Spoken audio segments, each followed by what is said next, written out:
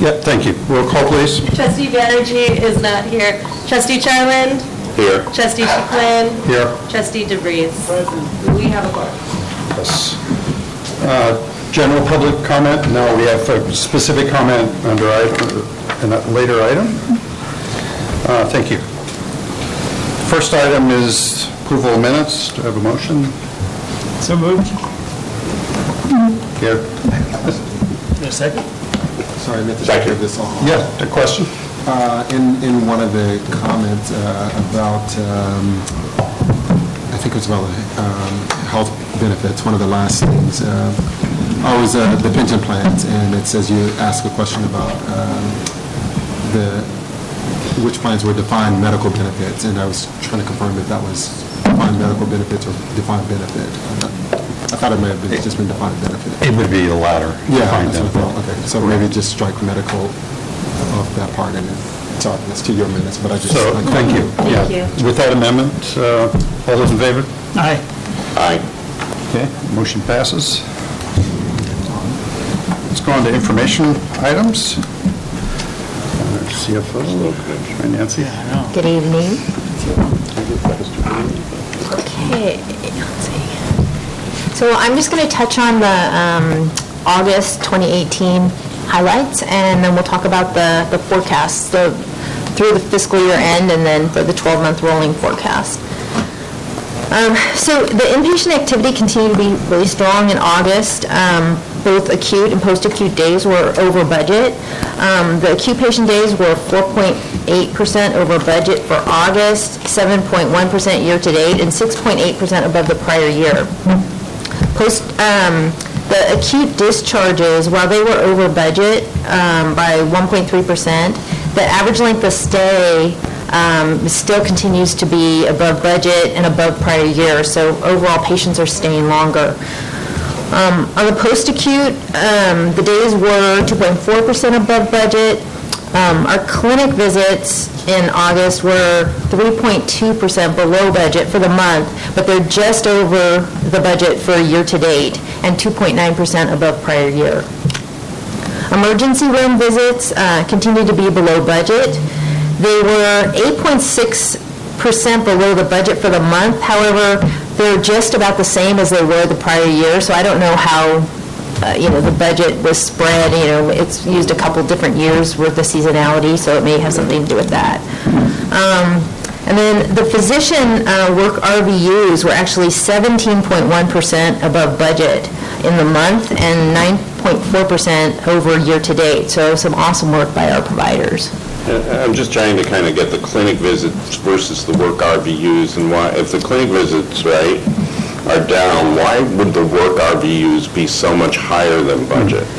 It kind of, the dynamic isn't working unless you've got more intensive visits. Well, and also it includes outpatient surgeries, inpatient activity, so the physician services includes all of the activity, not just the clinics. All right, so all the work RVUs are getting folded into that. All right.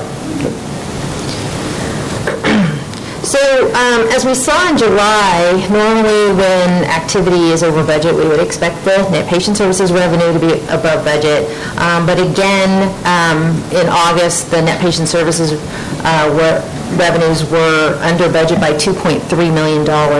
And this is consistent with the $27 to $29 million shortfall that we found when we updated the budget. The month of August overall looks okay though, because operating expenses were under budget by $2.6 million, offsetting that shortfall, and actually year-to-date net operating revenues just over budget. So I do want to make a comment though that we're booking the supplemental revenues to budget, and we still have not received CMS approval for fiscal year 19 amounts for GME, EPP, and QIP. So while we are, still assuming that they are going to go through as planned, we still haven't got that. I just need to say that. No, it's booked in here. We're accruing it. We expect that the programs are going to go ahead. We just don't have amounts. What portion of the supplementals are accrued versus actual? So most of them are done on an accrual basis. We have to estimate because, prime, GPP, until the year's over, we don't really know. We just have to assume, we estimate how much we're going to get. Again, same thing for, the rate ranges, until sometimes towards the end of the year, we're really not going to know the amounts that we're going to actually have coming to us. So, I mean, if we waited until we knew what those amounts were, we'd, have a real big shortfall. Right, it wouldn't, it just wouldn't be tenable. Right. What sort of process do we go through to project what those supplementals will be? I think we probably talked about this in the past, but I wasn't thinking of the amount of accrual. Right, so when we budget, like for example, for prime and GPP, which are, some large amounts, we don't budget for the whole amount. We assume that we may not be able to meet the targets because it's dependent on, the GPP, for example, the thresholds continue to move up, and we know, our uninsured population has, relatively been stable, and in some cases, we have less services that are coming around for that. So, especially when it comes to, emergency or pregnancy-related Medi-Cal services, that they may not show up. So we have a tendency to book a budget at like 95% or 90%. I'm not sure what we put in for this particular year. And then for the rate range, for those programs, we pretty much assume that we're going to get about the same amount that we got the prior year.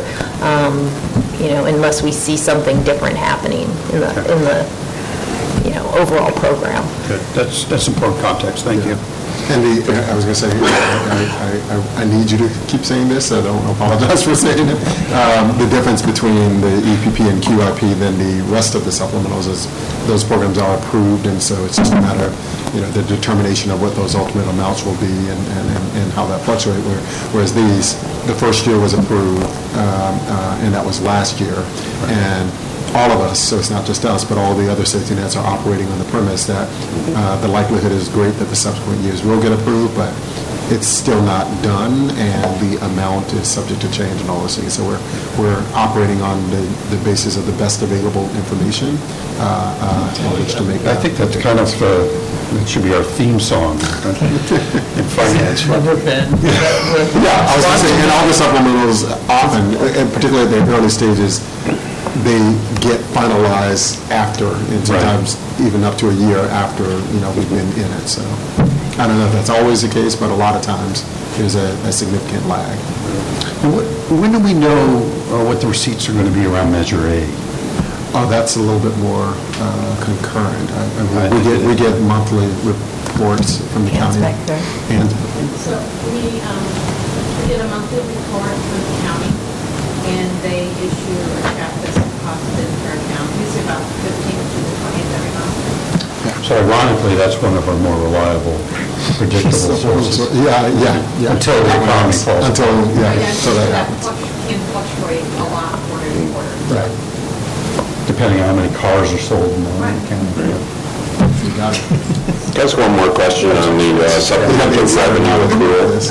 How do you time that? Because it looks like, if I look like the year-to-date, right, versus how much we accrue, so what's the timing of that accrual? And how do you determine which period it gets accrued in? We actually book it to budget on a monthly basis, and then, when it gets closer towards the end of the year, if we see any issues, we would adjust it, or, we'd adjust it anytime we found something that was different. So, for example, in fiscal year 18, we had been booking, I think, 95% or something like that for the GPP, and then the prime, we thought we were only going to meet 53 or 4 of the 57 measures. At the end of the year, when we did the final reports, we actually found that we pretty much got all of the GPP because we were at 100% of the threshold, and then then we got 55 out of the 57 measures for Prime. So in June, we were able to book those additional amounts because we knew that we were going to get them. So it's just kind of spread? Yeah. Okay, that's what it is. Thank you.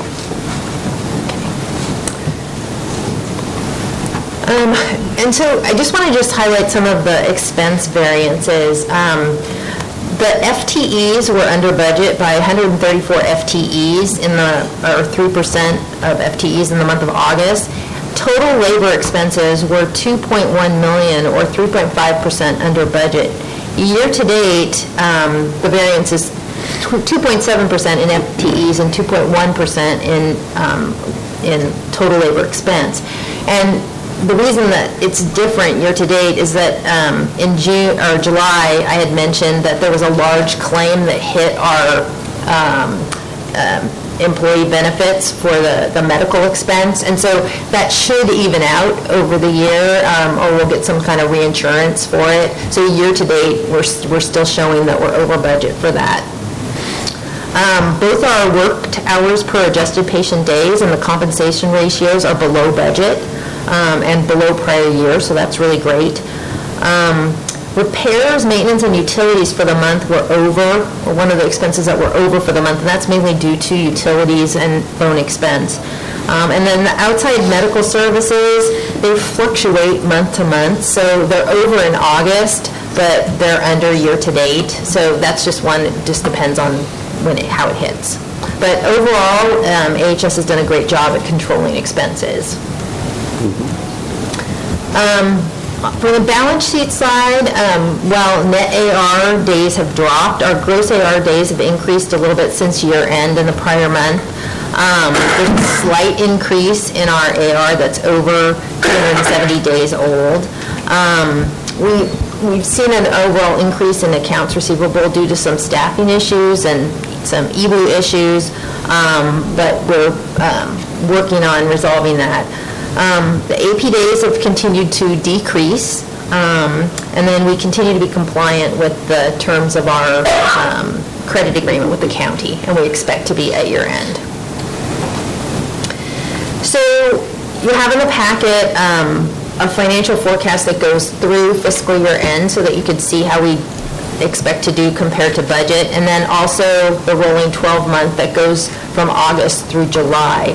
So for the fiscal year 2019 forecast, the assumptions are, basically it started with the budget spread, which was done, volumes, historical, seasonality, salaries and supplies were spread on volume, and then the salaries adjusted for holidays and contractual increases. I increased the gross inpatient revenues 2%, pretty much across the board. We've had some changes on how we treat the billing or the charging for patients in the ED with admit orders that there's not a bed available yet to move them to.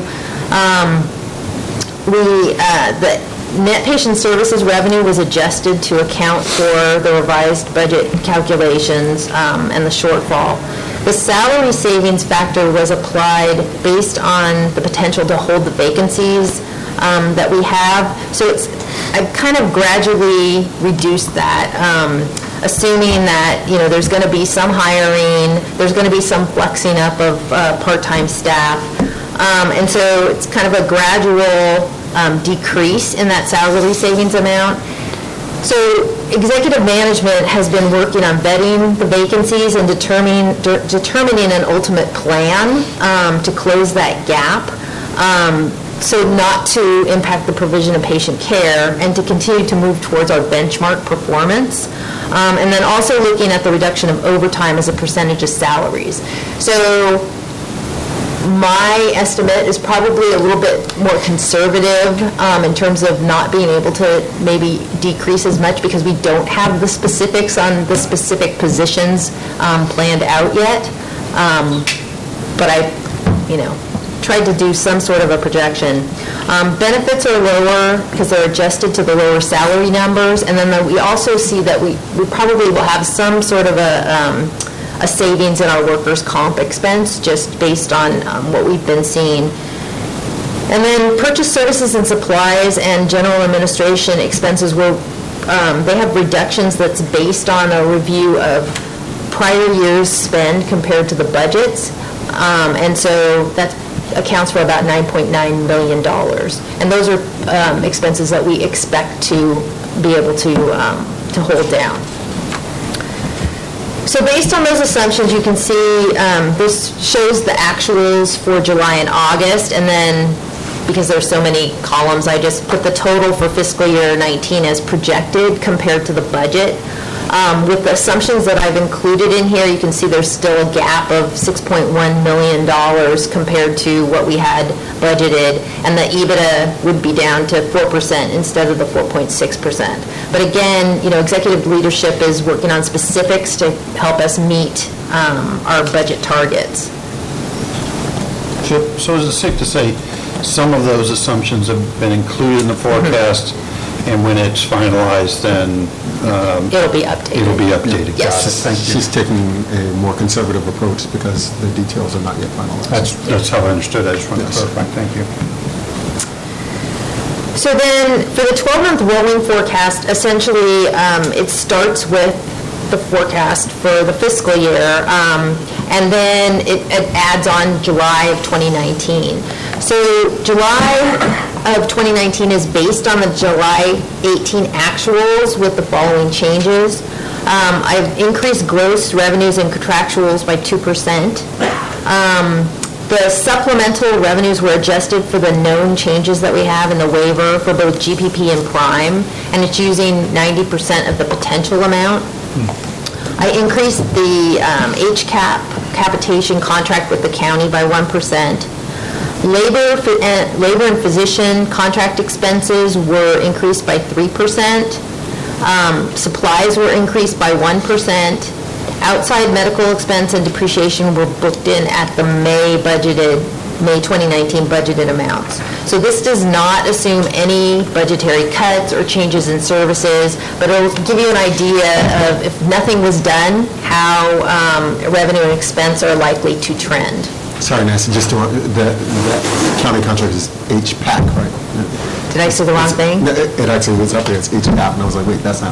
Oh, HPAC, I transitioned, I too many transposed acronyms, it. sorry about Creating a new that. funding source. Right, exactly. I don't want anybody else to be like, what the heck is that?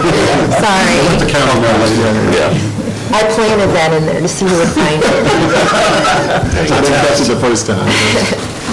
Okay, so this shows the 12-month summary of the rolling 12-month projection through July 2019, and I just compared it to the 2019 budget, so there was something to look at it compared to.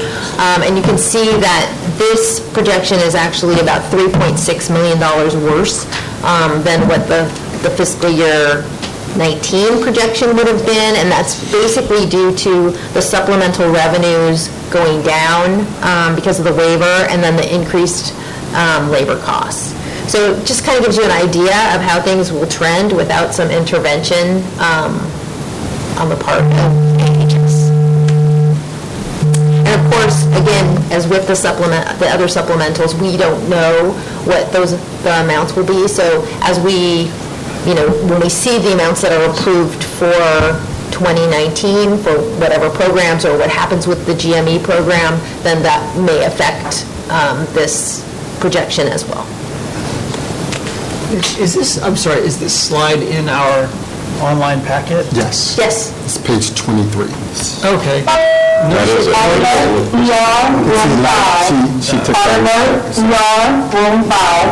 She took the last part of it to. Oh, I see, okay. Yes. I couldn't fit it all on the... No, That's right, okay, I get it. We're just Yeah. flipping through one more row. Why did I drive off the road? Okay, thank you. Got it. So that's all I have. If you have any questions. Any other questions?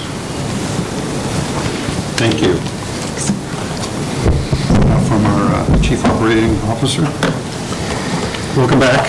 Thank you. It was wonderful. Fully refreshed. Thank you. No, so as far as the COO report, so I've got two items that I'd like to update you on. The Chief Operating Officer report, I have it in your packets. I wasn't planning on going through the slide deck. I was just going to highlight several key points. one of which, again, piggybacking on what Nancy has reported overall, strong performance for the month in relation to expense management. All of the areas continue to focus on managing their operations efficiently, effectively, looking at our benchmarking, looking at our productivity, and flexing to volumes. Recognizing that we did have increased volume in our acute care services, our hospitals were very, very busy. We still were able to manage those with our resources.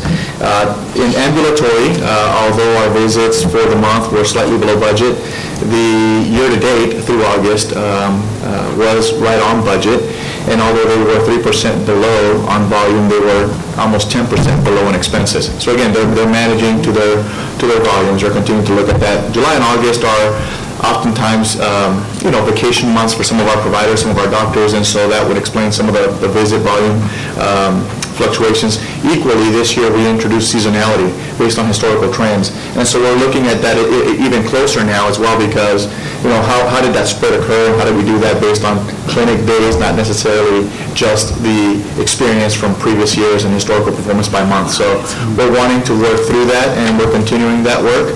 But those were some of the highlights that I wanted to make sure I pointed out, that although clinic visits were slightly below in August, year-to-date, they're right on target. We're continuing to monitor that. We did have some vacations and things like that with providers, but expense management, which to me is extremely important, that if we're not having the volume, we need to make sure that we're managing expenses appropriately. They're doing so. And we saw that as well across in the acute care as well as the behavioral health, regardless of the challenges that we've been experiencing, obviously, with our behavioral health population. But we're seeing volumes continue to increase there as well due to changes in things that are happening in the community as well. And so we're starting to see increased volumes in our PES that we weren't seeing before as a result of some of the changes that have happened. There was a recent realignment of Salso Creek and one of the providers in the area, and so we're starting to see some additional volumes in our PES, and so we're managing that, but they're still doing well within their resources. And then lastly, in post-acute, we've been very busy. We've had, our patient days have been significantly higher, and again, great performance, and our post-acute team, Richard and all of his staff, really managing that patient population and doing it very effectively. So again, strong performance from an expense management perspective. This work is ongoing. It continues. That is our focus, to support our teams to ensure that we're providing consistent and high-quality care, but making sure that we're doing it aligned with the demands that are placed on our staff. Can you elaborate a little on the changes in the community regarding behavioral health? Because I mean, if the service, we're the place of last resort, right? And then if we hit a certain threshold, then we enter that status where we have to alert the county and other providers as far as PES goes. I mean, that was a really sensitive issue for us a couple of years ago. So is there some major shift that we should be concerned about with Well, so there was, and again, I know that I've got, and I want to be very sensitive, I want to be very careful, and I'm happy to work with Dr. Tribble, Karen Tribble, to provide a more detailed update, either at QPSC or, I know that they will be providing an update at QPSC this coming, this month.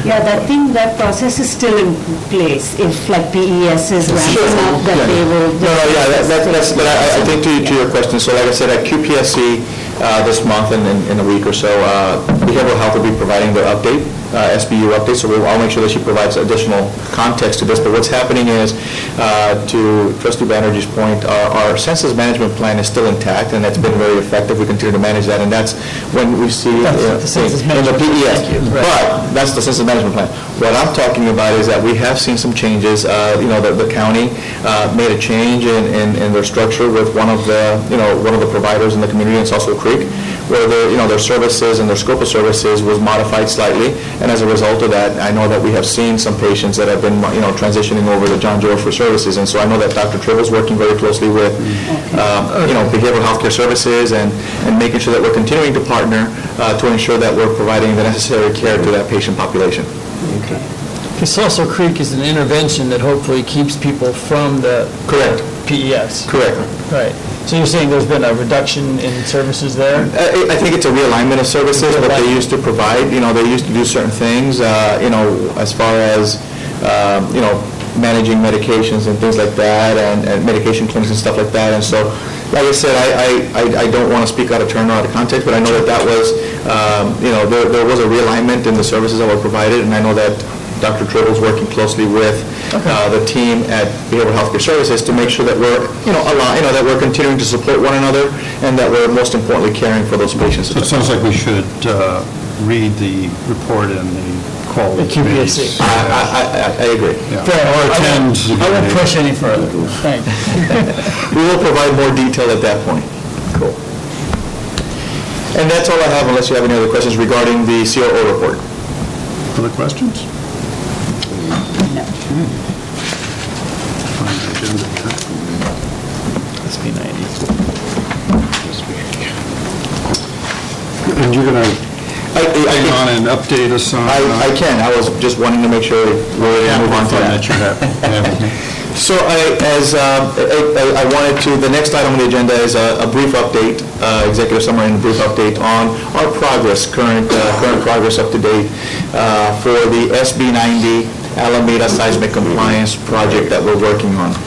This is something that we discussed for several months. We've been discussing. I know that we were, at the retreat, we had extensive conversations, discussions around that, and there was, direction from the board saying that we really need to continue to push this forward to meet the guidelines that were established by the state to be fully compliant by 2020. We've had some challenges. There's been a tremendous amount of activity that goes with this project. It's very complicated. It's dealing with Alameda Hospital that has had and experienced a tremendous amount of deferred maintenance, and so we're wanting to make sure that we drill down and we look at what is the scope of services, what we need to do, and how we can mitigate any unforeseen circumstances that can then really impact not only timing but also cost. And so we're wanting to make sure that we look at that. And so as we were going through this process over the last several years, because this project has been going on since pre-affiliation, prior to 2013. And then it kind of fell off a little bit, and then we picked it back up, and we've been working diligently to try and move that forward. And so we were trying to keep these paths concurrent by separating the project and having the make-ready work done up front while we were finalizing the efforts for the large seismic retrofit, which is in increment 1 and increment 2. When we did that, we solicited proposals from contractors, and really I think largely driven by the current state of work that's available. Contractors weren't very motivated to take on a smaller project of that size, those make-readies. And so that was reflected in their pricing, that was significantly higher than what we had estimated. And so we said, this is not going to work. I mean, we got to make sure that we manage this. So to try and attract, these contractors and draw in some of these economies of scale, we went ahead and said, let's lump this together. Let's put it all together, and we will take a construction manager at risk process, exactly like we're doing at San Leandro.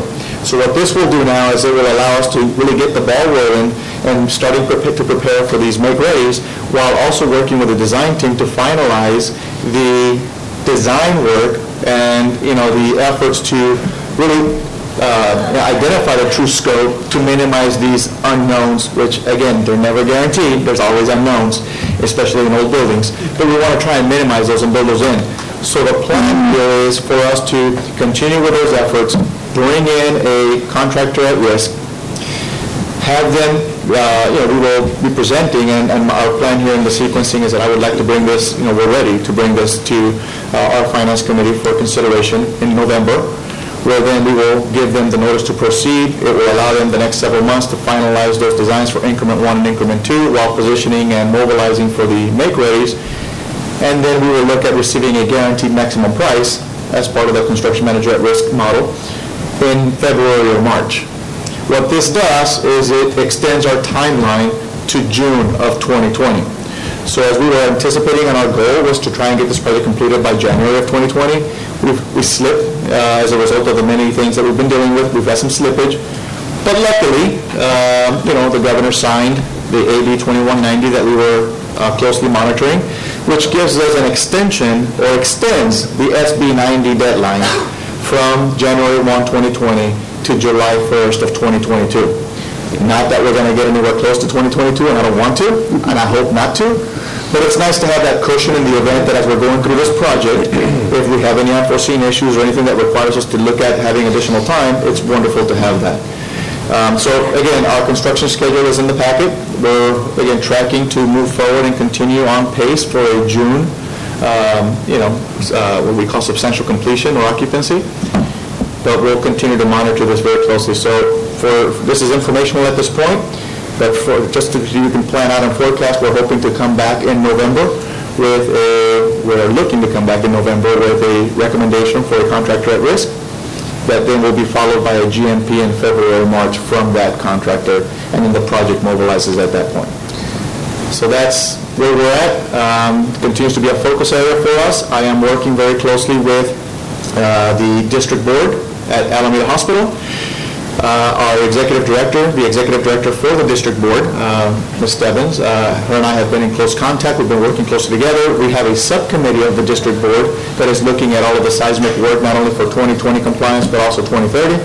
So I've kept them informed, and I also plan to provide this very similar report at the district meeting in a couple of weeks, on the 22nd of October. So they're all, they've been aligned, we've been communicating, and I want to make sure that I keep them informed.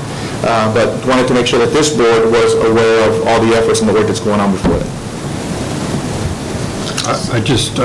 I appreciate the course change, and I think we have a little more time, because the construction reality in the Bay Area has changed dramatically, particularly on both the labor and materials side. So I did have one question. Where are material cost increases in this new strategy? Is this a way to control? We're seeing a lot of material cost inflation. Is this a way to control that, the way you structure this contract, or are we still at risk for some of the consequences that are coming from the trade war and so forth? This doesn't completely mitigate that issue.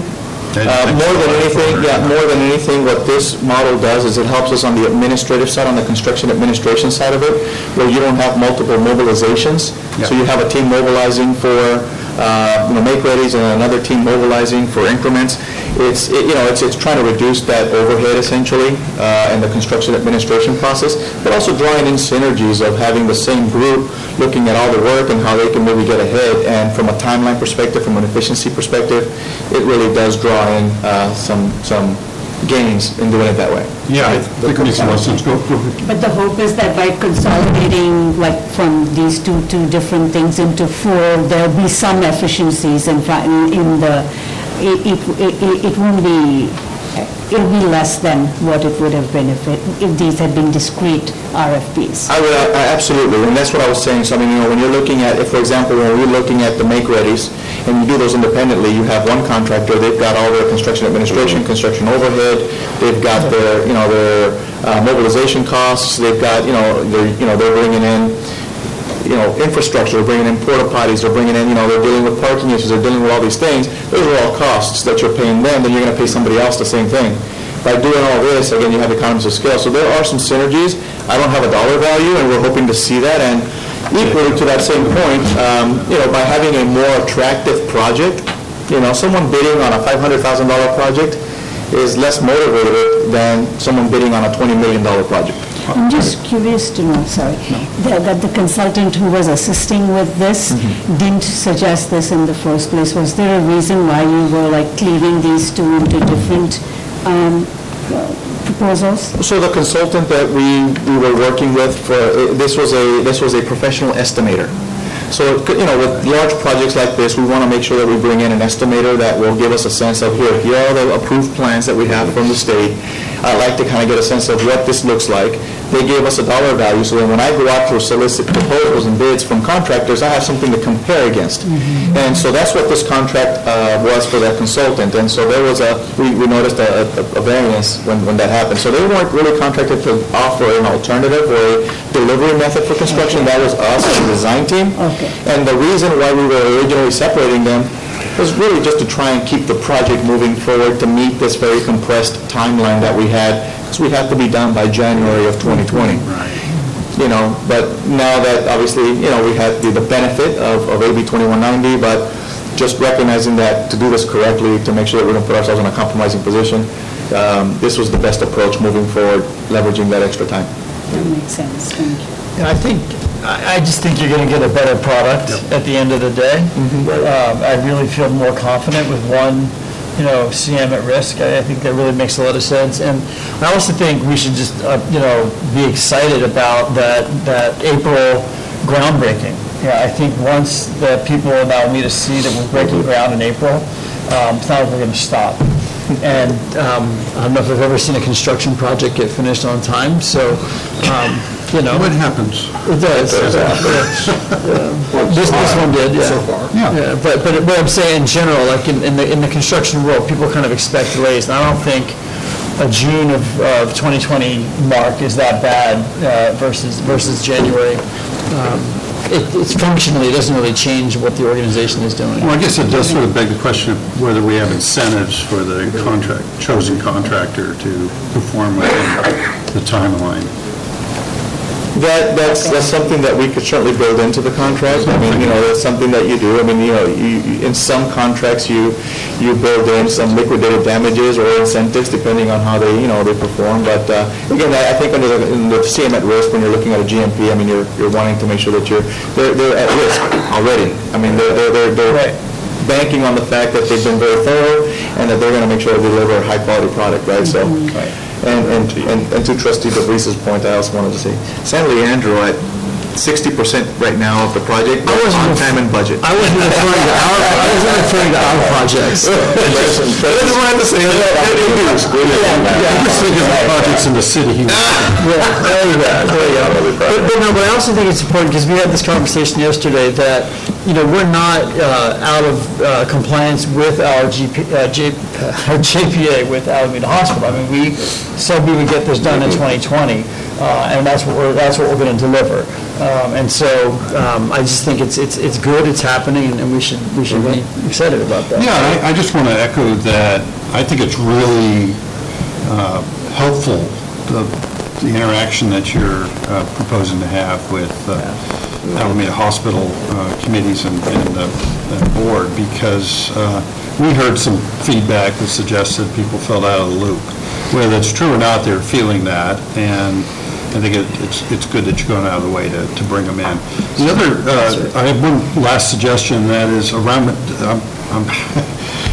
as an individual that manages a organization doing affordable housing, this material cost issue is off the charts right now, and it just presents an unknown in these projects. So one strategy would be to retain the value engineering consultant through the process, you know, not necessarily full-time, full engagement, to pull them in at moments where you're actually having to purchase, the contractor's purchasing drywall or whatever material in order to give some sense of, you know, is this the best way to go? Is there an alternative approach on the material? So that would be just one suggestion I would have on this. Excellent. No, appreciate it. Thank you. We'll certainly look at that. So even in GMP things, if your things creep out of the material cost is high, you have to renegotiate? Yeah, you realize cost overruns. Because you're not committing, unless you structure your contract. Well, under the GMP, they would be at risk for that. So they will bid accordingly. But there's still some value. I mean, I think there's a plus and minus here, right? I mean, it's one of those things where they may then be a little bit conservative in their pricing, because they're anticipating some of these, you know, extremely high costs. And so we want to manage that up front, but once we engage in a contract with a GMP, then really they're at risk for any fluctuations in cost. And so, they go up, then, you know, they're going to be working hard, and they're going to come into us to see how we can value engineer certain things. If it goes down, then they need to take advantage of purchasing and moving that forward. So that the GMP will mitigate some of that. But for us, it gives us that, kind of that stability, and we know exactly where we're at, and that we're in the project really together to try and resolve, effectively. Because it's a not to exceed on the... Correct. Yeah. Great, well, thank you for that report. Thank you. Yes, sir. Thank you. I think it's a great approach. Really is. Okay, let's move to the next section, which relates to contract approval. And, let's see, Chief Medical Officer. No, that doesn't look like him. Okay. There he is. You're the designated victim today.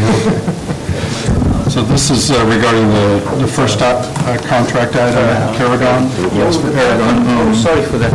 I was answering during discussions. I was working. Multitasking. This is the contract for Dr. Valerie Ng. It's a contract that delivers pathology services and lab clinical services at Highland. She is also serving on the board of Alameda Health Partners.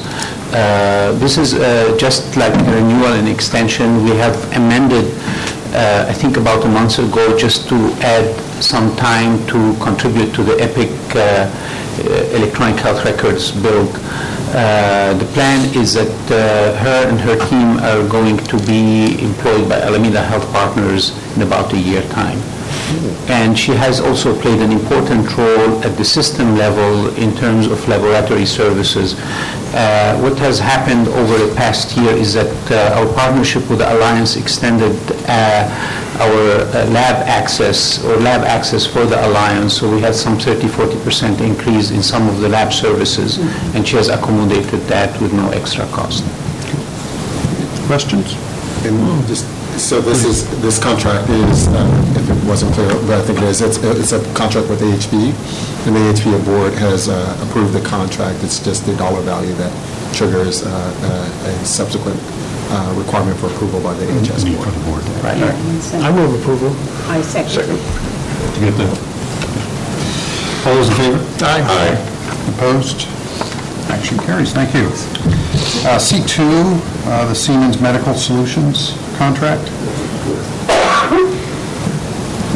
So Ed's not here, so Somebody. There you are. Fair enough. A quick summary. This is a proposed amendment with Siemens under which we would do two things, actually. One, we would expand the current data storage that they already provide under contract for our core facilities. This is storage for digital medical imaging, which is done under a PACS system. If the question might arise, why would you need to have a separate arrangement to store data which would go into a picture archive computer system? You had the same question I did, and the question's answer is the archival system in PACS is a short-term memory. The ISA, which is what we're talking about here, is long-term, and it's much larger. So this is essentially cloud storage, so we're outsourcing it, I should say. So we need to have an increase in memory capacity for internal core capacity because of growth. And secondly, and also importantly with regards to EPIC, we are standardizing our PACS systems across the system. There was an approval for a separate Siemens arrangement to put in a new Siemens system for PACS at both community hospitals that will start at the beginning of EPIC Go Live next year. And part of what we now need to do with this contract is to increase, or I should say expand the services for that ISA long-term memory storage also for the community hospitals. So we're doing a 1-2 punch. Now, importantly, in case the question would arise, we are not going to flip the switch on the expansion elements of the ISA that we're proposing here until the beginning of the data migration, when we anticipate moving towards the Go Live for EPIC. So the amount that's under hosting fees under the compensation total vendor spend, that $213,528, that is a worst-case scenario based on us being charged hosting fees from the beginning of proposed approval November 1st. Realistically, that's not on target to begin until roughly March when data migration will begin. and they need a lead time starting in March because there will be a time that they need to do what they call, so eloquently, data ingestion, in which they go and get all of the existing data currently, they standardize it, digitize it, and then it's ready. And then when we get ready for Epic Go Live, the switch is flipped, everything is ready, and fingers crossed, everything goes smoothly. So the 213 is a very conservative, high estimate. It will in all likelihood be somewhat lower. The monthly fee is $5,208. So you can reduce that by each month that they haven't started the data migration. I would say right now that is, as a non-IT person, my best way of describing this. Are there any questions that I can try to address? Not for this one, Ira. Very clear. Thank you. At the end of the contract, the data, how is it migrated if you need to migrate it to a different cloud-based solution?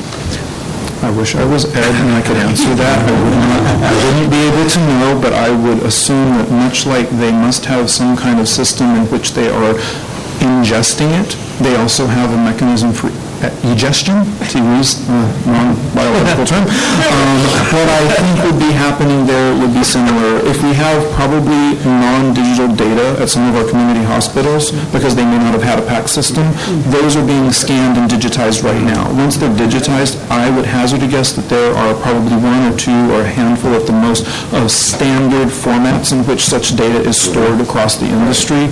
I would hope that if we ever wish to migrate from Siemens to someone else, we would put provisions in said contracts so that they would have the technology to do some form of interface and translation. That would be my best understanding. Yeah, and that's what I'm asking, like what sort of contract language protects us so that the data can migrate, because it's long-term storage, right? That one I do not know off the top of my head. I can look into that and I can send a report back through leadership to the board, but I can't answer that one right now, I'm sorry. Okay, thank you. Thank you, You're Ira. welcome. That was good for a non-IT, non-medical person. Yeah. Glad you steered away from biology.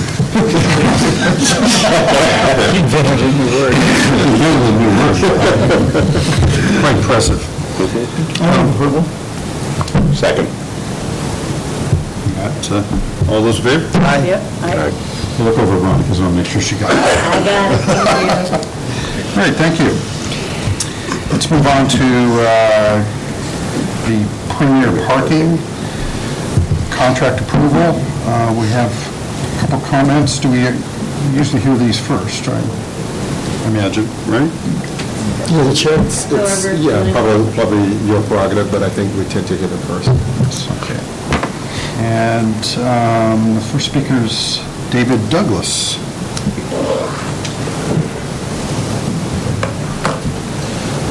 Should I go to the podium or? Please. Thank you. That way you get your comments recorded. Hi, I'm David Douglas, mayor of Douglas Parking, the current contractor for this contract.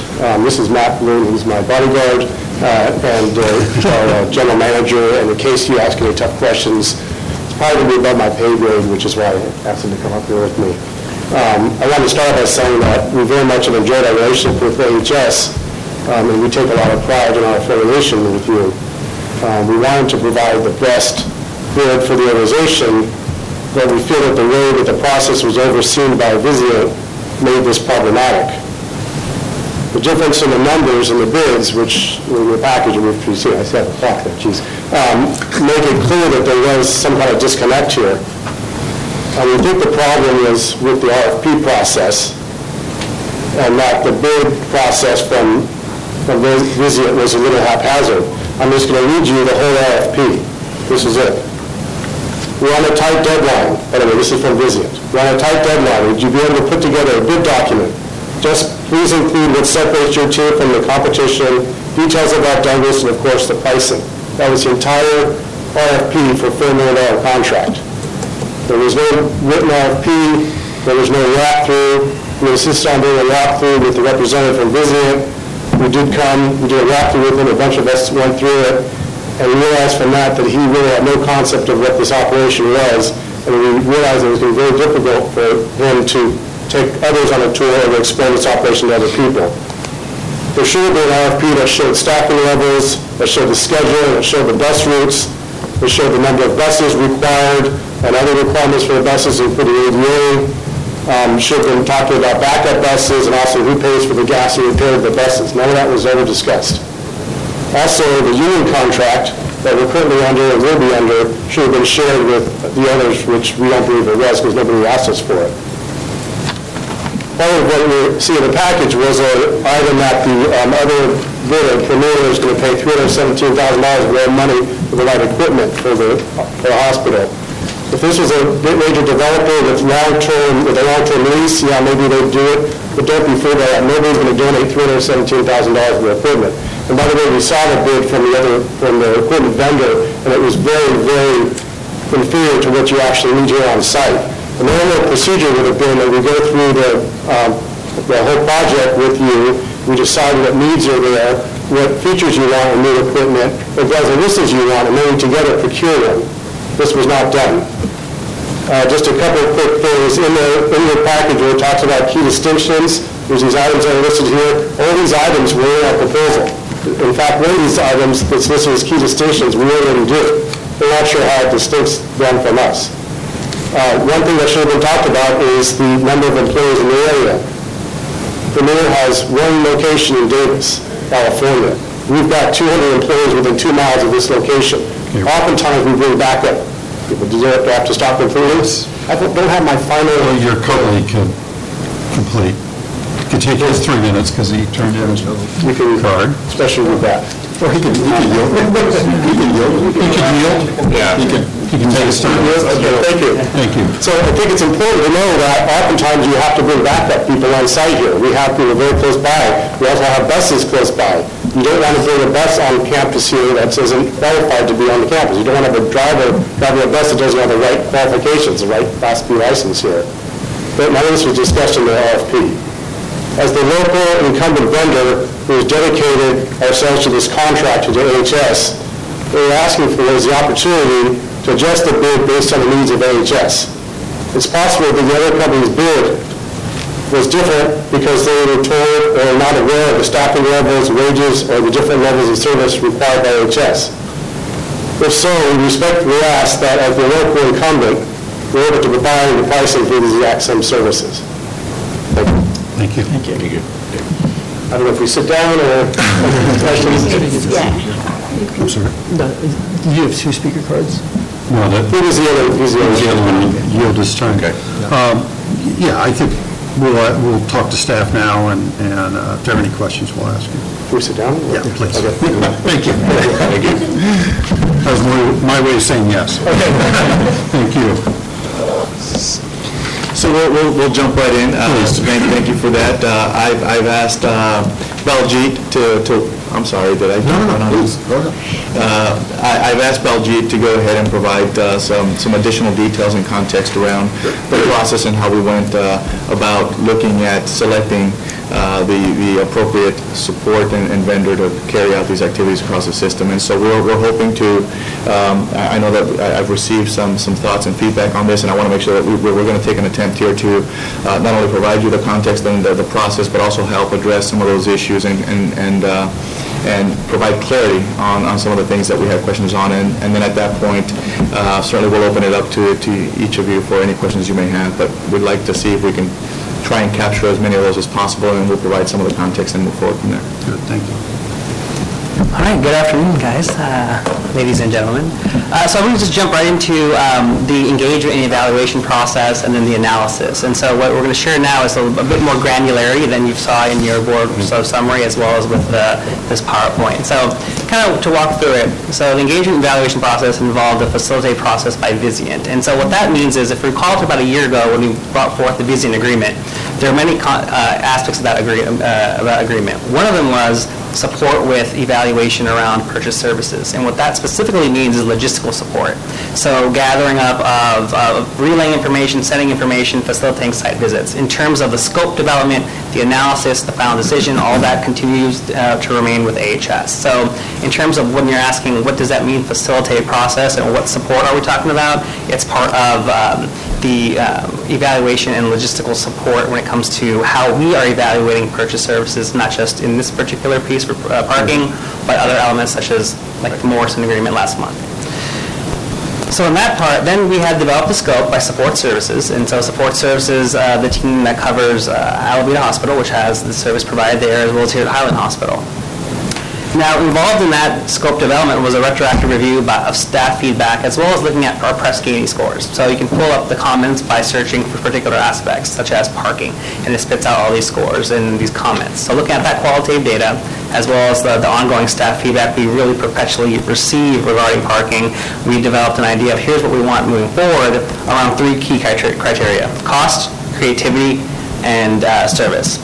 Creativity, if you ask, then what does that mean in terms of creativity of an RFP? Now, the goal of most RFPs, if not all RFPs, it's an opportunity to look at the current climate.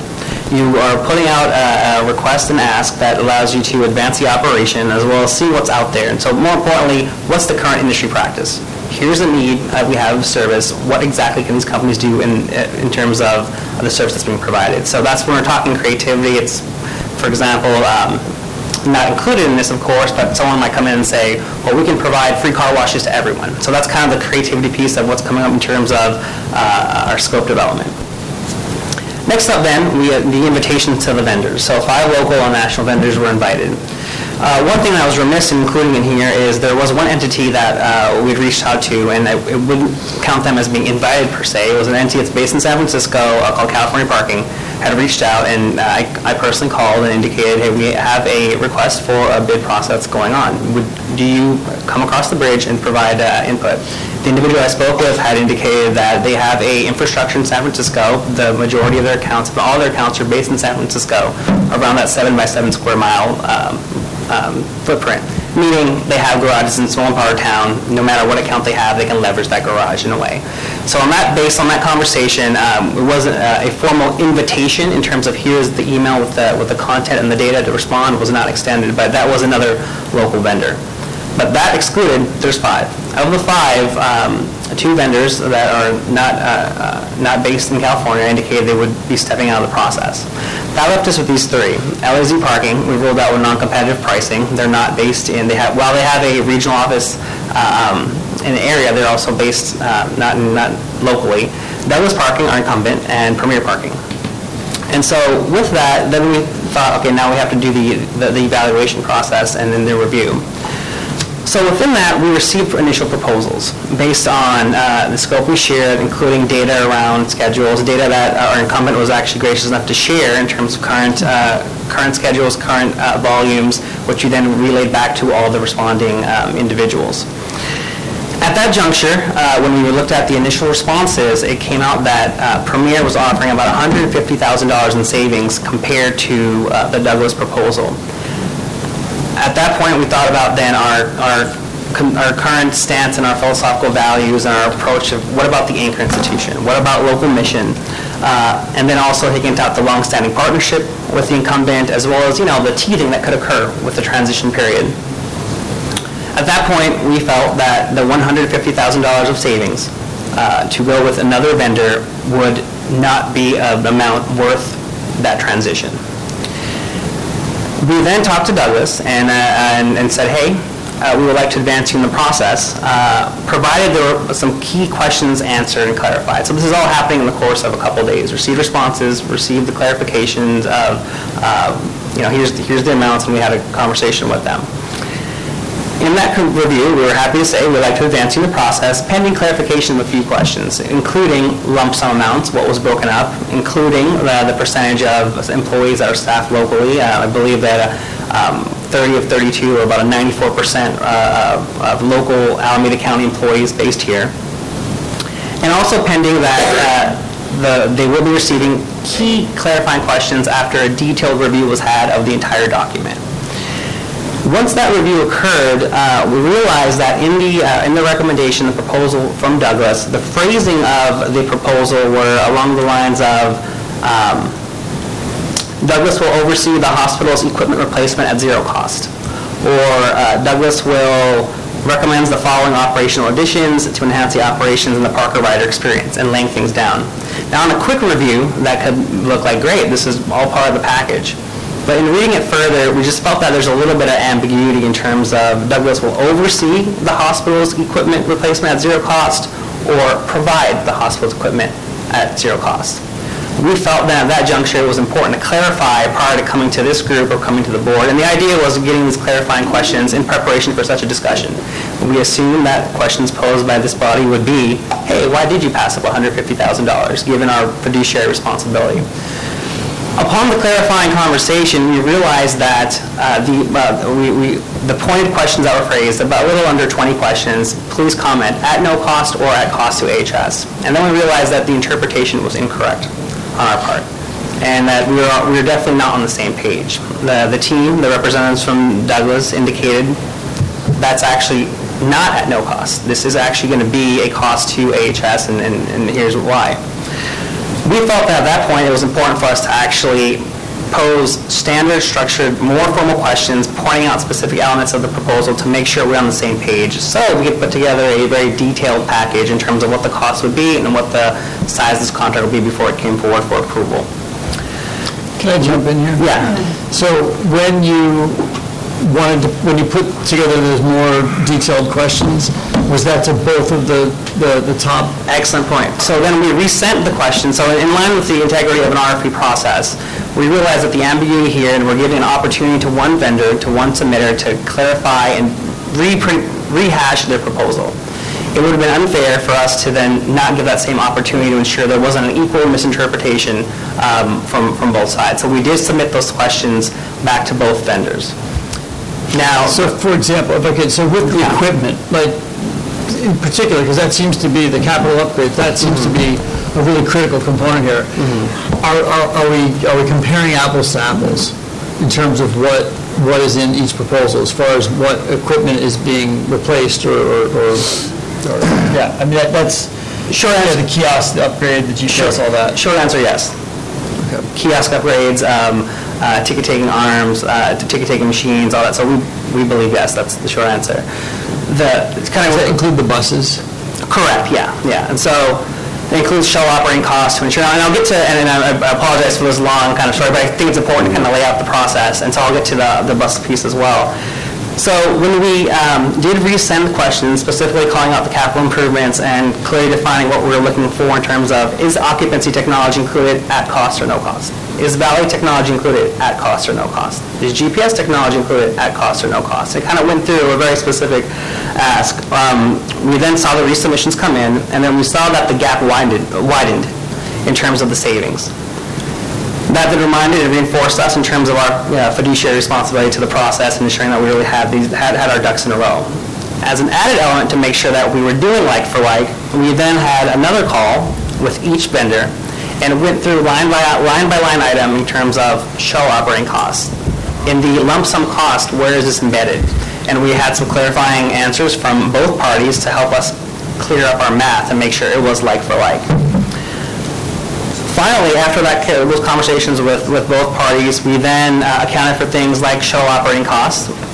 We accounted for management fees, benefit packages, union engagement, interaction. We were clear with all responding parties.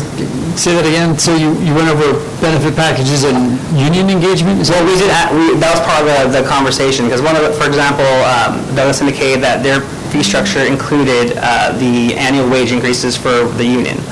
So in our conversation with Premier, thank you, we were just saying, okay, how would you account for that? Where is that accounted for in this process in the piece? So very careful not to lead with a guiding question that has the answer embedded in the question, but actually saying, well, where is this? Show us where this is. So we did that with the shuttle operating costs. We did that with, where's fuel? Where can you clarify what the management fee looks like? We clarified size of shuttles, making sure that it's a like-for-like comparison, making sure there's no hidden fees or costs there. Confirming that, are you aware and clear that it's the Teamsters Union 853 that is part of the group that is employed at the site. So after all that being said and done, we then have the math and the final numbers to compare. And that's what then brings us to this analysis. This analysis has a glaring error in it, and that is the capital investment upgrade. So while the intent, when it was originally placed, and I apologize that it came across this way, the intent was to highlight for the same elements what the value was that both companies was bringing. Premier had offered and is offering for $317,000 the capital investment upgrades for kiosk upgrades, GPS, Valley Tech.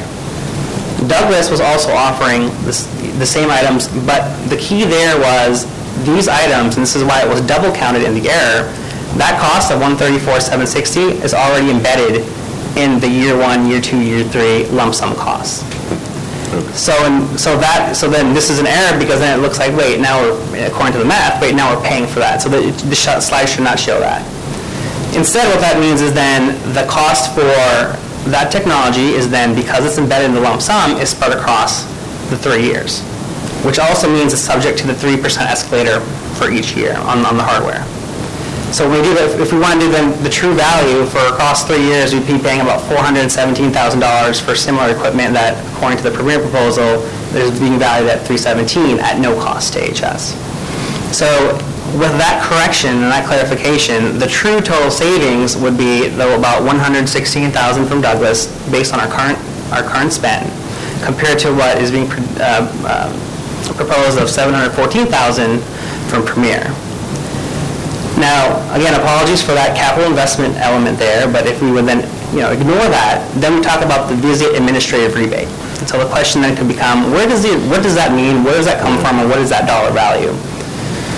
Again, recollecting back to, I know it was a long time ago, everybody here, if you recall, part of the Vizient engagement as that group purchasing organization, for every dollar we spend through that account and that contract, the vendor, or the vendor that is affiliated with Vizient, is responsible for then sharing about 3% of that spend back to Vizient.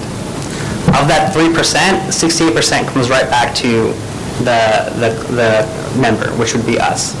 So in taking that, the amount of the total spend over the years, if we said, okay, if of that total spend, about $3.8 million, if they were to pay back 3% of that back to Vizient, and of that 3%, 68% comes back to us, that just represents the value then of what AHS would also see. And the key is why we put it not part of the original year 1, year 2, year 3 savings. It is part of the value of the contract, but it was not a driving force in terms of the like-for-like comparison of what we're paying as a lump sum. I've been talking quite a bit, so I will take a breath here and stop, and we'll love to field if there are any additional questions or anything I've talked about that may have been a bit ambiguous. Well, one thing I have is what is a GPO? I mean, and more to the point, yeah. So it's a company that Vizient's doing business with, right? Vizient is the Vizient is the group purchasing organization. Okay. So, but how is Premier somehow part of their umbrella, if you will, whereas our local vendor is not? And are we going to see that as a pattern by working with Vizient that we're going to, I mean... It's a good question. Sure, that's my concern. Is are we basically corporating all of this out so that we don't have local vendors because they're not part of the Vizient umbrella? Well, that is a great question, and it also aligns with the comments that were made when we originally went through this agreement, and thankfully next month we will be seeing a presentation with Partnership for a VP of Contracting as well around what this engagement looks like and what we're doing with local vendors in context in relation to GPO. But Trustee DeVries, so in response to your question, so the GPO, Vizient, then has a plethora of portfolios. It could be a portfolio on ultrasound machines. It could be a portfolio on parking services. It could be a portfolio on roofers. It could be, so just a plethora of, say, purchase services and commodities. And so what happens is for every 3 to 5 years, they will go out to bid and say, we are now going to establish a portfolio of vendors that go through a competitive bid process for our members. And so the idea then is, in terms of the economies of scale, we have membership numbering, 1,000 hospitals across the country who are members of our GPO. What can you do for them? And so the idea is, instead of AHS going out on our own to independently negotiate with an entity, we are now leveraging the volume of the 1,000 hospitals and saying, well, they would give the member that responds. So let's say it's Luis Fonseca's roofing crew. He'll respond and say, well, I would normally give it to, which I'm sure it would be a great roofing crew. Sorry, I saw the comment. Instead of saying, well, we're going to give it to you for $100. as a separate standalone AHS partnership, because you're partnered with Vizient, you now get that same service for $90. Yeah, and I had a conversation with Louis about this just this afternoon, and even the two that kind of Town Park and Health Park or whatever. So all of them were out of state, other than Douglas. Correct. So that's the downside of having this kind of the upside for us is that look at the significant savings, but the downside of it is exactly that. Like we keep getting vendors who are not. I mean, having one regional office in Davis or Sacramento is, but we are still it's based in out of state. So the other one was Illinois, and the other one was somewhere else. So all the choices that we had, other than Douglas, were not out of state. And so then, just to be very frank and candid, so the question then is, how are the mom and pops not getting edged out by these larger entities, right? And that's the key. And I think the comment made about a year ago was, is this also pay to play, right? How does that? And I just want to be very clear because I think we're very transparent and clear kind of what the challenge ahead of us. So on that notion, and we'll definitely see more of it in next month's presentation. Thankfully, we are not the only institution facing this. Across the country, every member of the GPO is being faced with the same piece. How does the mom and pop thrive when we're competing against the GEs of the world? And so, thankfully, Vizient has established and has a director of diversity and a director of issues where we onboard and provide with the exit strategy of whoever may or may not have received that, how they get plugged into the Vizient machine. Now, in our process here, ideally the process would be, and as we would like to move forward and continue to evolve this over each sequential month and contract, it would be, here's a vendor that did not get this bid. However, this is a vendor that is a strong partner and has been a strong partner, and this is by no means an indictment on current services, it's just looking at kind of what some of the savings are. Then that would say, well, here's the bid cycle.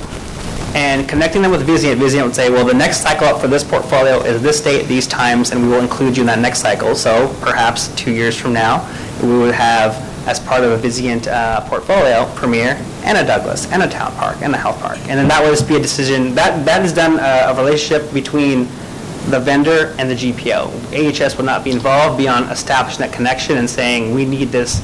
This is a local vendor who is an important partner who we would like to have access and be competitive for a contract in, say, New Jersey, if they ever so chose. I just want to point out, another question I have about this process, and Baljeet, I appreciate what you're doing. I think you are trying to be as thorough as you can, but if what our incumbent local Oakland-based vendor is telling us is true, they got an email basically saying, hey, put together a bid. And then if they put together, and so I don't know what Vizient does with that. Do they then go to their GPO, to their members, and say, here's what you're competing against? I don't know. I don't know how it works, but it doesn't sound like it was a formal RFP process that a normal vendor would go through. It does sound like it was that it started out a little. Well, I would, and I'm not directed at you. Oh, no, of course not. I appreciate that. Thank you.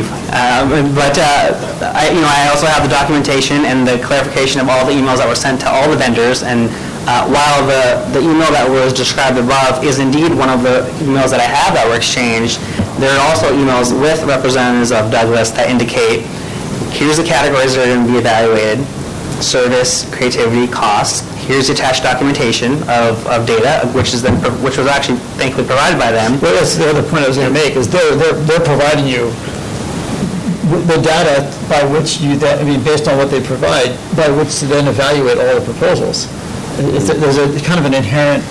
The data that was presented was statistical data as far as trying to give all proposers or all vendors that are submitting a proposal an understanding of what's happening within this facility, Alameda Hospital. So it's just statistical data of just understanding how many cars do you see, how many cars do you park, all that type of information. So it wasn't anything that would have a direct influence. But in essence, help build the bid or the RFP.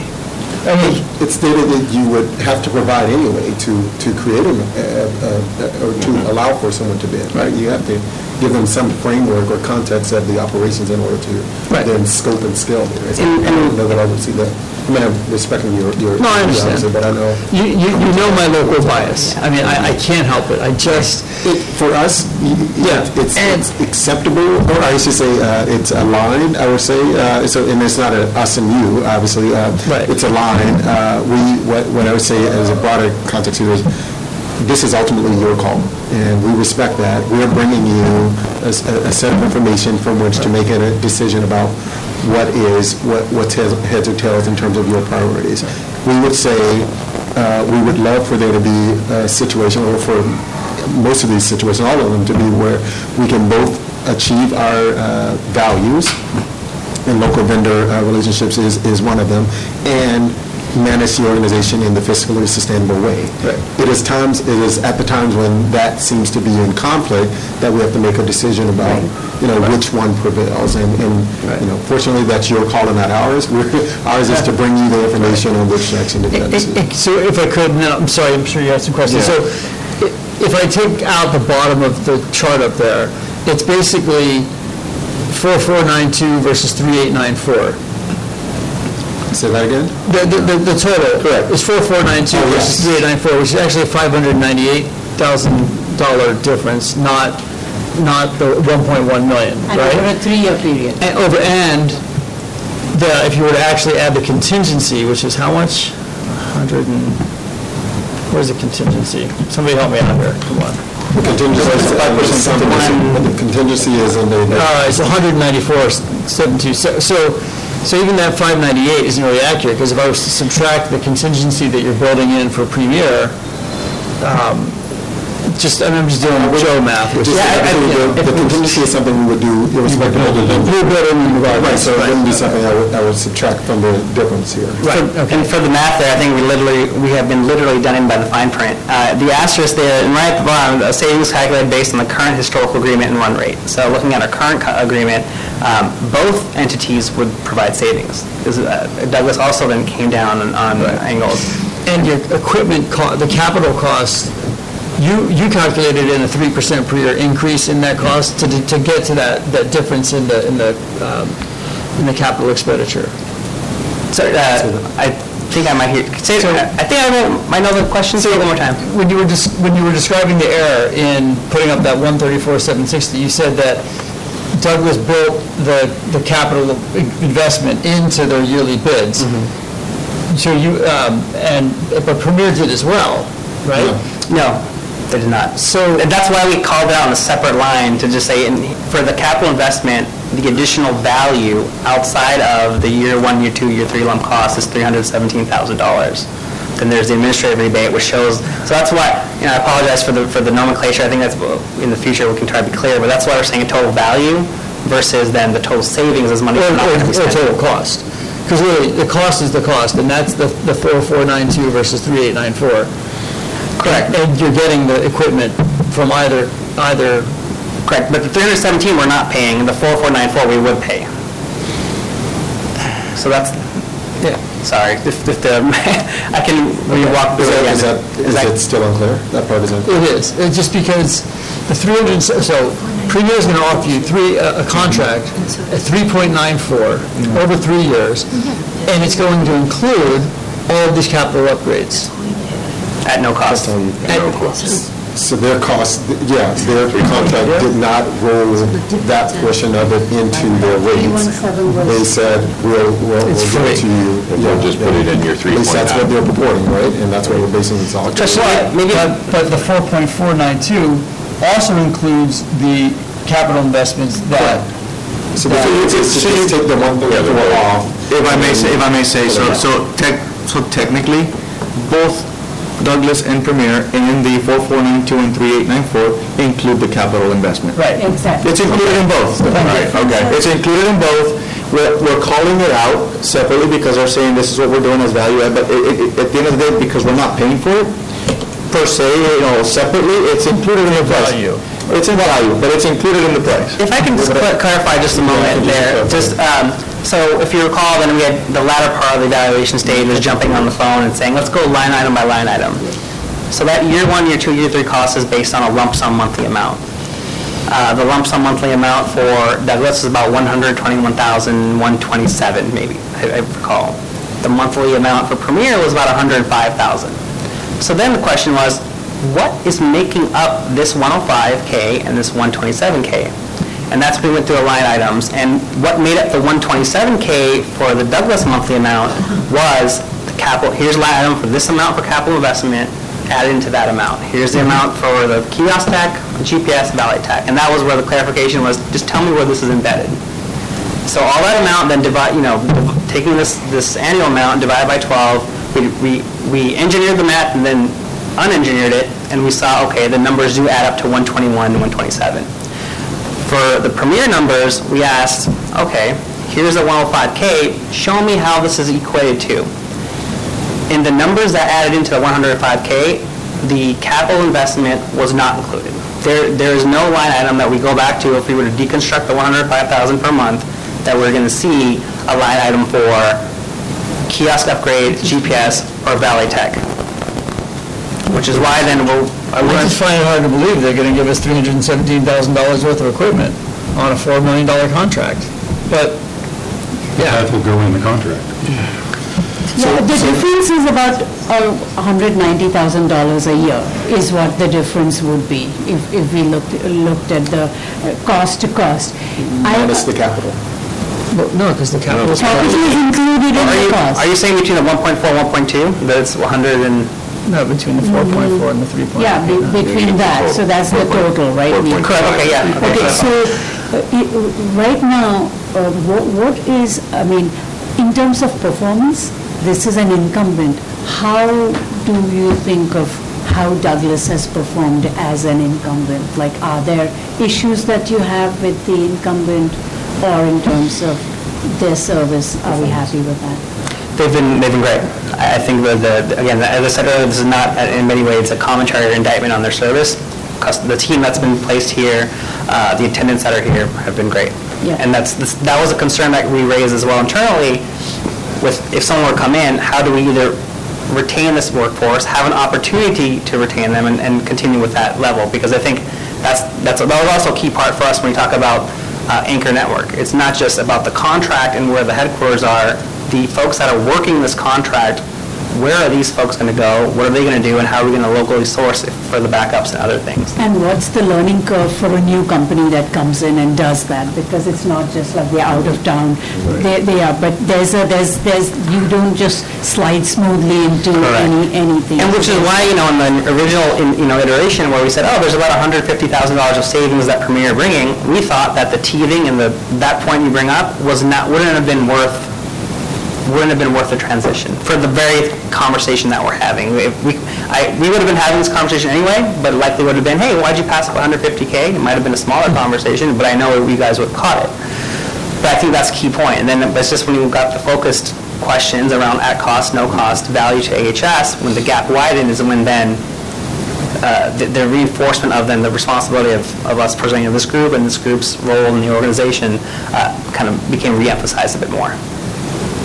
Can I just say that I don't think I'm totally comfortable with the process that I've heard, and as this becomes more and more of an issue with our GPO, as they're able to bring us more savings, and I see the savings here, right? But we also, as a board, have always felt that we need to support those in our community and those businesses in our community. And so before I feel comfortable about making a decision, I'd like to hear more about how this process actually works with Vizient in supporting those local businesses. So, I understand your point, fair point, I agree. I was going to ask, unless Paul, you had more to say in response, I was going to ask Mike to maybe lay out some potential options for you as a committee to consider with respect to how to proceed. About what you want to do. Okay. So, the protocol is that the Finance Committee is reviewing this for the purpose of making a recommendation. No, it's on. It's good. I just need How does this sound? Like a DJ. So, the committee is making a recommendation to the board. The committee is not deciding if the contract is being awarded to Premier based upon the decision made here.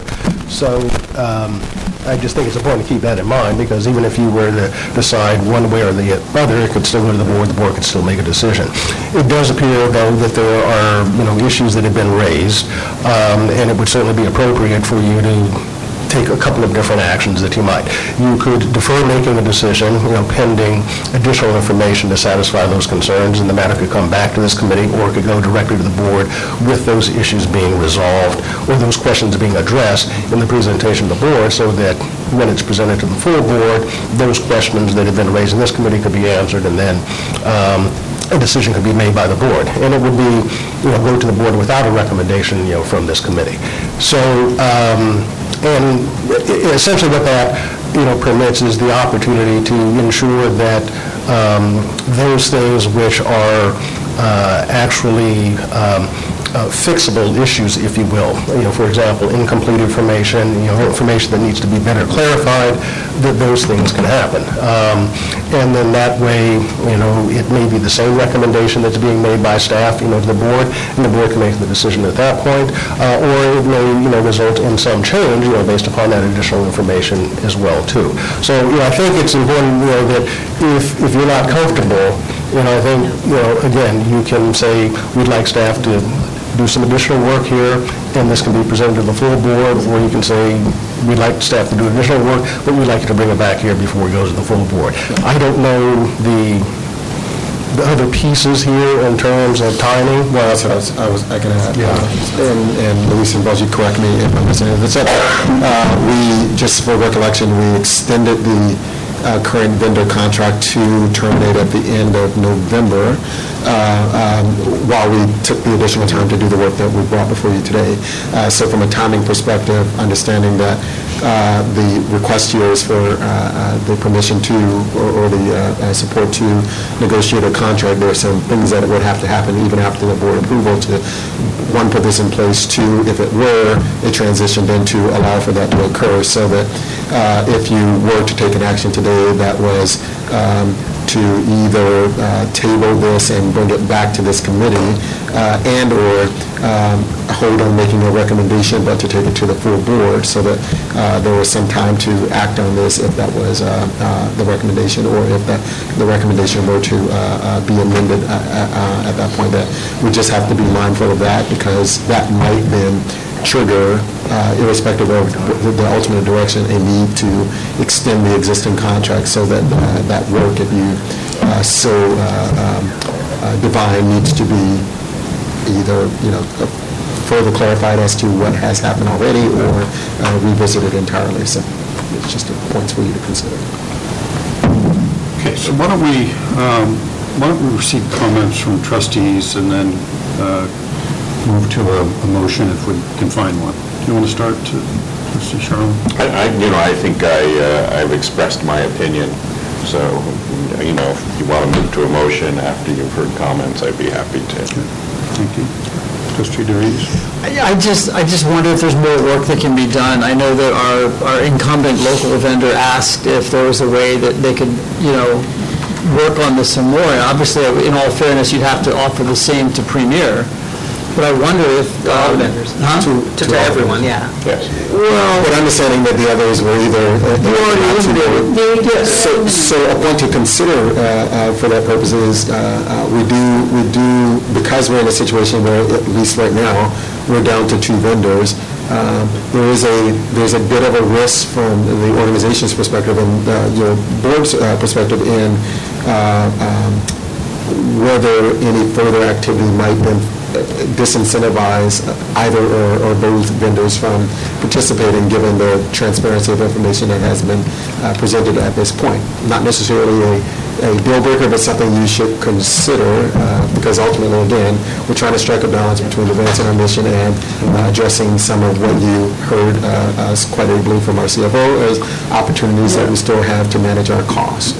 And so if this one doesn't become that because we want to espouse other values, so be it. If it aligns in such a way that it can do both, even better. I just don't know that we should think that there's a guarantee that that would occur, given the fact that we're down to two vendors after a broader outreach. Yeah, so... Anything else to say? Yeah, I don't know a lot about Paragon Physicians or Premier. Or Siemens Medical Solutions. So we really have to trust staff, and we do, and we think you do a phenomenal job. But when it comes to parking, it feels a little bit more simple. And I don't think there's anyone in this room who lives in Oakland or Alameda County that hasn't parked in the Douglas parking lot. And just it's a household name in Oakland. And so it feels really like we should, if there's a way to go back to Douglas and Premier and see if there's ways that they can provide a better, a different bid and get it closer to give us an easier decision to make, that would be great. And if it undermines our credibility and you think it's going to cause vendors to not bid on projects here in the future, I don't know. That's calculated risk I might be willing to take, because I think people want, I'm not sure if... I hear you. Yeah, I don't know. I think I'd just be a little bit more nuanced in the sense that we're not dividing the process to have an outcome that we want. That would be unfair too. Right, that's why you have to offer the Premier the same ability to retool their proposal as well. But, yeah. Sure. Or clarify. I mean, I think we've heard that, and I'm not saying that we've tried to obtain additional or new information, but maybe clarifications, right, to both, to say we're not sure that this was entirely clear. So you wouldn't be asking for any additional or new information, you'd just be asking for these vendors to clarify their answers with this understanding. Because that's what I think I've heard today, which is, we didn't necessarily understand or didn't get the same information in order to respond. Okay. Trustee Manager? I so agree with how much attention and intention you've put into this, and I know that if this wasn't where we were fiscally, this wouldn't have been an issue either. It's just the hard spot of the trade-off that we are doing. I do feel that I'm very uncomfortable with the process of whether Vizient, treats their designated vendors in a certain way and those that are out of their network in a way. So I'm not sure if that was how that was, in terms of these are the ones in our group purchasing and what levels. So I heard what I heard, and I feel like I don't want to be, can there be a setup where if we, and I'm going into the specifics, where we don't have to have anything of extension, but within the scope of when this contract gets over, we can have more detail even by the time of the full board meeting in October. We'll certainly work on that. Just to the point about the skepticism about how Vizient might be treating people in or out. First of all, I think it's one to say that my understanding, and I've pressure tested this with Baljeet, is that Vizient in this process was not driving the RFP process. They were supporting or staffing the process. That it was really driven by us, but Vizient providing the legwork to actually secure information which to provide to the folks here to make a decision. And to the point about the skepticism around whether they treat folks in or out differently, what I say is one data point is the fact that one of their contracted vendors was way out of the ballpark. So if there was some concern about whether they were saying something like, here's what you have, make it as competitive as possible so that then it inures to you and to us by extension, I think that would undermine the notion that this other vendor would not have had a better competitive position if they were so interested. So I don't know. And then I would also say, I think that just as a GPO, this is the GPO stuff is their bread and butter. I would be willing to give them the benefit of the doubt from an integrity standpoint, but they know that type of process would not be well served for them as far as any vendor participating, whether they're, whatever state they're in, trying to participate in this business. So. I mean, I think I should reframe that differently, is that they don't go out of their way in that sense to get local vendors. Like they have their choice vendors, and almost all of them are out of state. And sorry. Go ahead.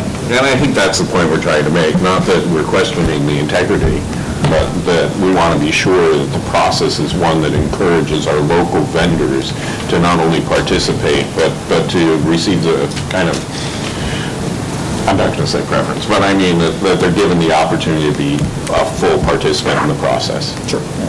Georgina? I did. I mean, it was an issue that was mentioned by our presenter. I'm also curious about the labor contract, about the benefit package that the Premier is offering. I mean, I don't want to sound, I don't know, it's a company out of Tennessee. I think that's a right-to-work state. We tend to be a union state. I'm just wondering what kind of benefits these new local employees will receive. I mean, and it got to sound crass, but are they going to end up having to come here for health care because they don't have health insurance, as opposed to a real package of benefits? And I'm not saying that it's our responsibility to provide, that every contractor we have has the kind of benefit package that people working here have, but I think the current contractor does. And so I'm wondering if there was a comparison of the benefit package. And we can, I can rattle off now, but I can definitely have here the dental, medical coverage, the bonus structure they have, how their employees are incentivized, how their managers are incentivized with the key performance indicators. So we have the information. ETA 10 minutes. Promising to the ER, level 2, ETA 10 minutes. Actually, I can tell you specifically. So the labor cost from the Premier contract was about $980,000. $980,000, and the Douglas number was slightly less than that. So a comparable number of FTEs. So, and I don't know how that's broken out in terms of salaries versus benefits, but in terms of the bottom line number, they seem to be largely equivalent for a comparable number of FTEs. And if you also want to sort of, if you're asking, hey, what's the difference? Where is the savings coming from? Like, the management fee, for example, at Douglas was listed about $90K. The management fee at Premier is listed about $48K. So that's one area. Show operating costs was another big aspect in terms of there's about about $260,000 in terms of show operating costs that were a line item in Douglas' proposal. Adding up the fuel, lease, maintenance, all the stuff from Premier, it came out to be about $120,000 less expensive.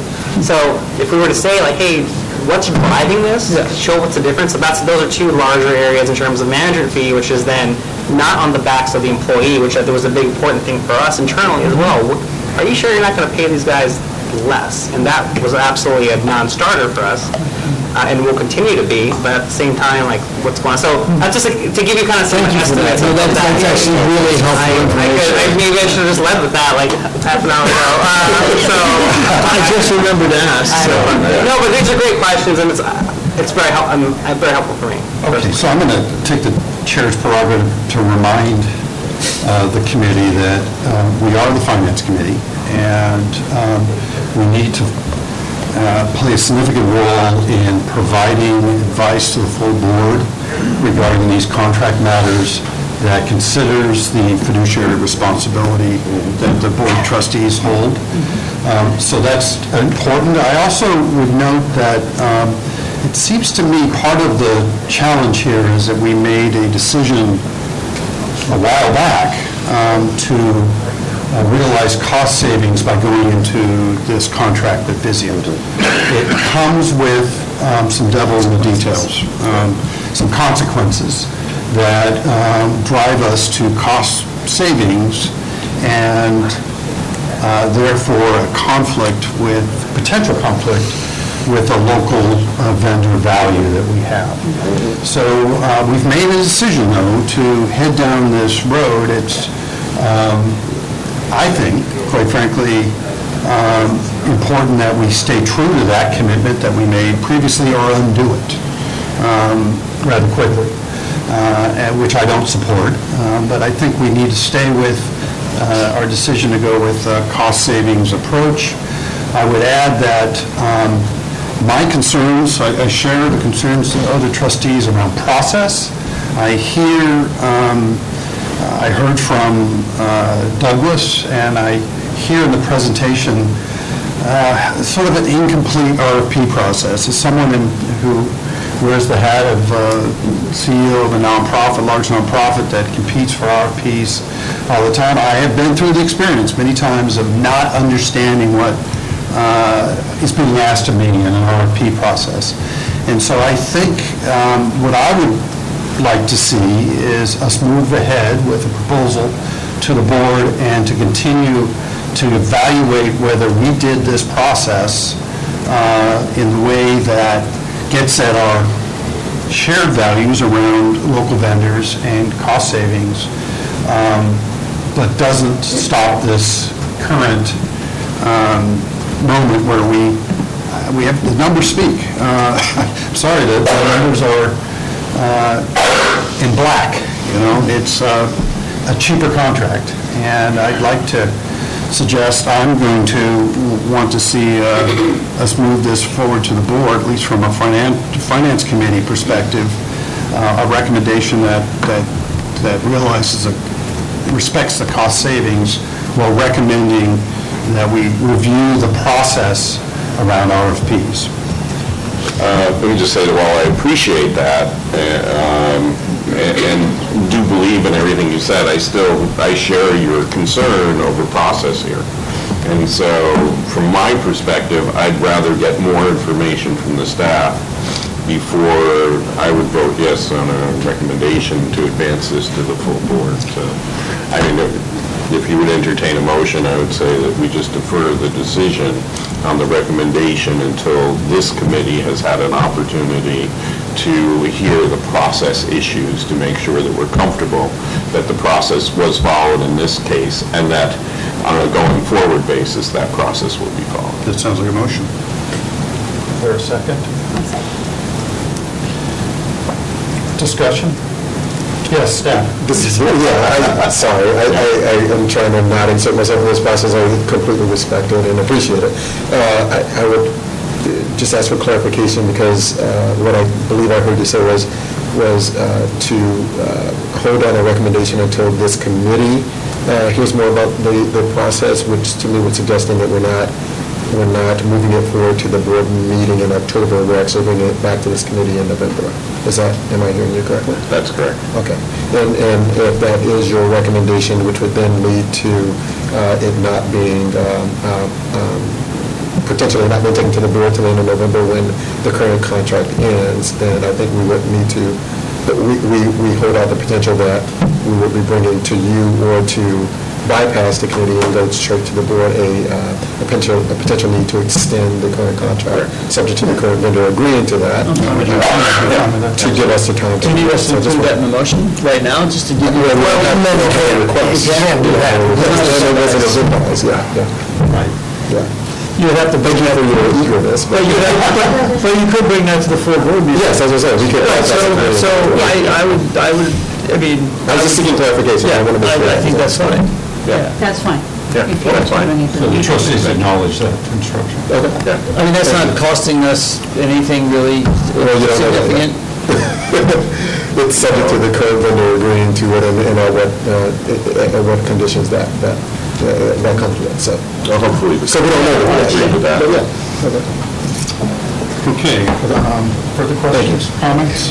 Yeah, just that we not just hear more, but maybe see more.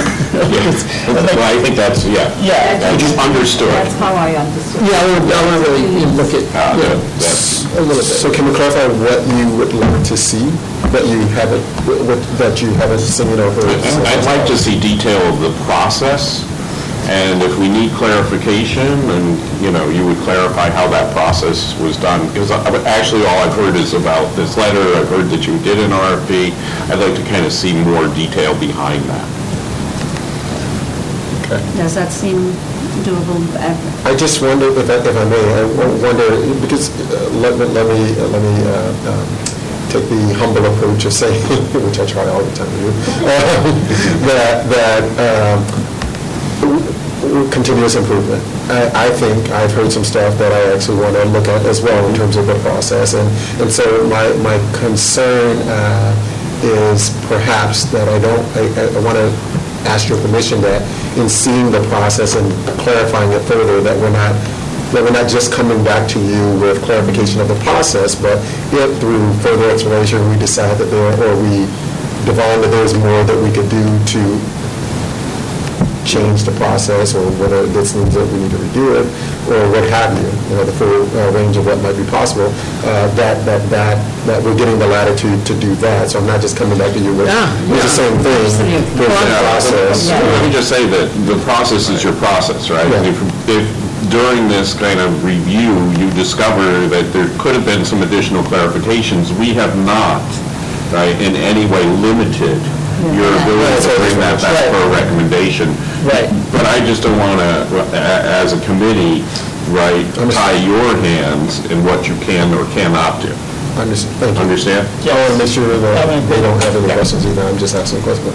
Is this clear to you? No, it's clear, and I think that part of it will be, as we do our documentation review, as is the case with many evaluation processes, one vendor asks a question, they all get the answers, right? And so that's kind of the process that I'm very comfortable with relaying in terms of the documentation to show that we're on the same page. Thank you.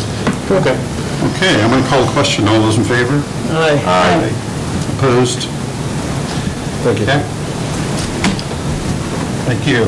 Thank you, Betsy. Are we done? The last item is discussion of the committee's planning. Do we want to look at, are there any changes that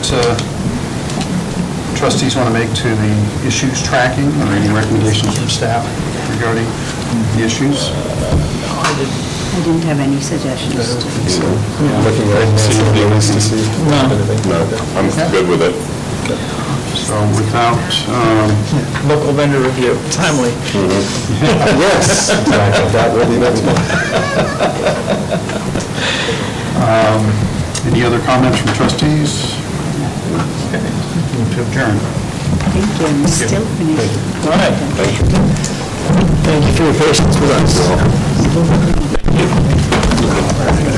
Oh, man.